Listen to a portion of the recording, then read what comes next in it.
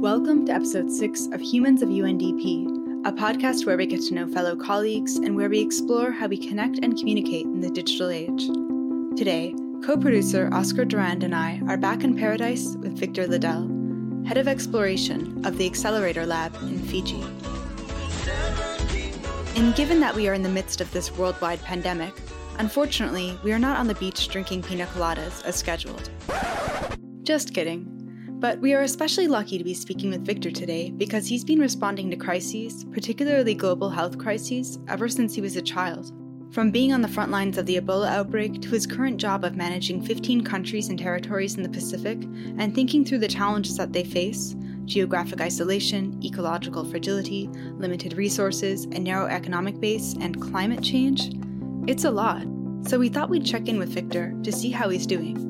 I'm good. I mean, I can't complain. My friends always ask me, so you're stuck in Fiji, and I tell them, hey, you could be stuck in a lot worse places than this, right? So I'm working, but working from home, so I can afford to only wear pants when necessary. True. Life without pants can be liberating. And now that we've gotten to know Victor a bit, I was not surprised by his optimistic response. No matter what he's facing, he's strikingly calm, determined, focused. Well, I mean, I love to work, so it's all right. I'm not doing bad there. I just miss my family. This is the longest stretch I haven't traveled to see them. It's been a bit lonely because I've been here by myself. My family's in here, and we're all stuck at home, social distancing and all that. But other than that, it's been interesting for me because of having to change the way we work and things like that. But other than that, everything is solid. Great times. I like the fact that UNDP is acting with great ambition during this time. Colleagues are stepping up to the plate, organizing online, organizing across geographical. It's a very exciting time to be alive, actually, professionally.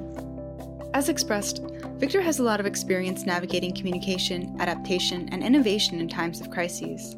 And due to the challenges COVID presents, he needs to apply that knowledge given how much island hopping his job entails. Travel is not an option right now, even for the islands that are close to us. As soon as the rest of the world started to experience COVID, the smaller islands shut their borders completely. And that, to a large extent, has contributed to many of the small islands having 0 cases. So it's protected them. But how it has affected us that we can't travel for work. But what is significant to mention is that we're gradually evolving ways of working that don't involve as much travel. And truth be told, all that travel between islands that Victor's job required took a lot of time and energy.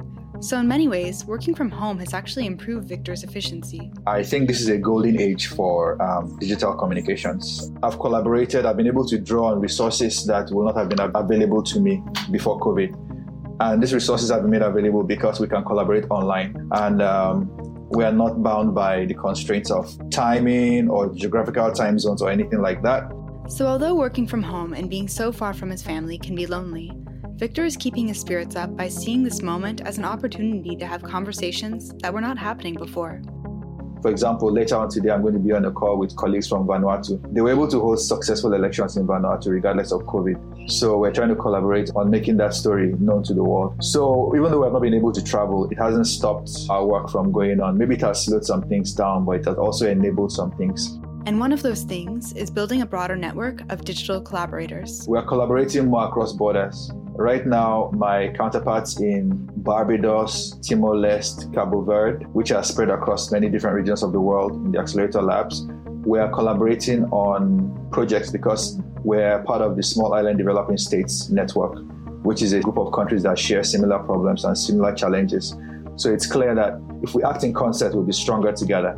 So even though we can't travel, we're collaborating online, and it's been really quite efficient to discover new ways to brainstorm online and co-create, despite not being able to be physically present. And expanding that network gives Victor hope because it improves his effectiveness at sharing his expertise to tackle complex problems with complementary, cross-cultural, and cross-disciplinary teams. I had a meeting with someone from Algeria a couple of days ago where they were trying to replicate what we did with the rural farmers here. But being that they believe they have less broadband penetration, they are going to fashion a platform that's SMS-based.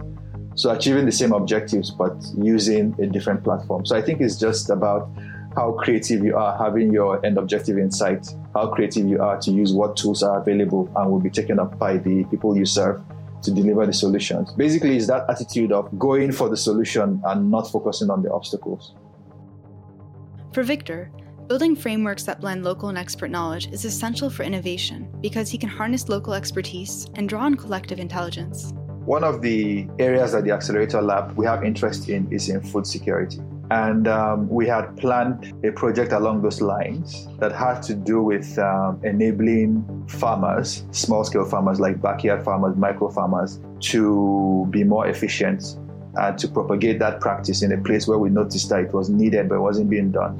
So we had typically planned to do some capacity building and to encourage some new forms of innovative farming like hydroponic farming and all that. But being that we can't travel and because the social distancing, all the constraints, like you mentioned, constraints breed innovation of this present period, made that route impossible to go down again. And it suddenly occurred to us, hey, it seems this is an opportunity to draw on the collective intelligence of the crowd. And I think our inspiration comes from many of the solutions that have been developed around the world, in the sense that collective intelligence is gaining primacy, meaning that being able to draw from many more sources of intelligence than was previously the case. Like before, the limitations were often based on the kinds of people in the room, meaning that if you manage to get even a number of beneficiaries in the room, they're always going to be a small sample size relative to the total population of beneficiaries. Same thing for experts and same things for development workers. But what collective intelligence does is your sample size increases vastly, meaning that you can reach almost everyone in that population. And to get the most out of this collective intelligence, Victor realized that in order for the conversations to be inclusive, that they had to change their approach, such as using less technical language. You have to reframe the kind of information you want to gather so that it can be turned into meaningful intelligence. So what we did in our meeting was, instead of focusing on implementation and capacity building and all that like we had planned, we're now switching and making a pivot to building more on the existing intelligence, the tacit knowledge held by the people actually in that population, the people that are actually doing micro farming and making a success of it, those that have tried it before and it didn't succeed, and those that are not even doing it at all. If it's so apparent what the benefits are, we want to know what are the barriers to them adopting it. So we have switched our business model, for lack of a better word, and it looks like we may have a stronger outcome because now we have more detailed and actionable intelligence when eventually these barriers to actual implementation are lifted. So strangely enough, in some ways, despite social distancing, we are now more connected than ever. There's a saying Victor references that in times of crises, the first casualty is truth. But Victor tweaks it slightly and says, well, actually, in times of crises, the first casualty is trust. And given how trust is the essential element to good communication, how trust opens up our worlds, it's quite incredible how our new digital reality is creating conditions for deepening trust and inclusion.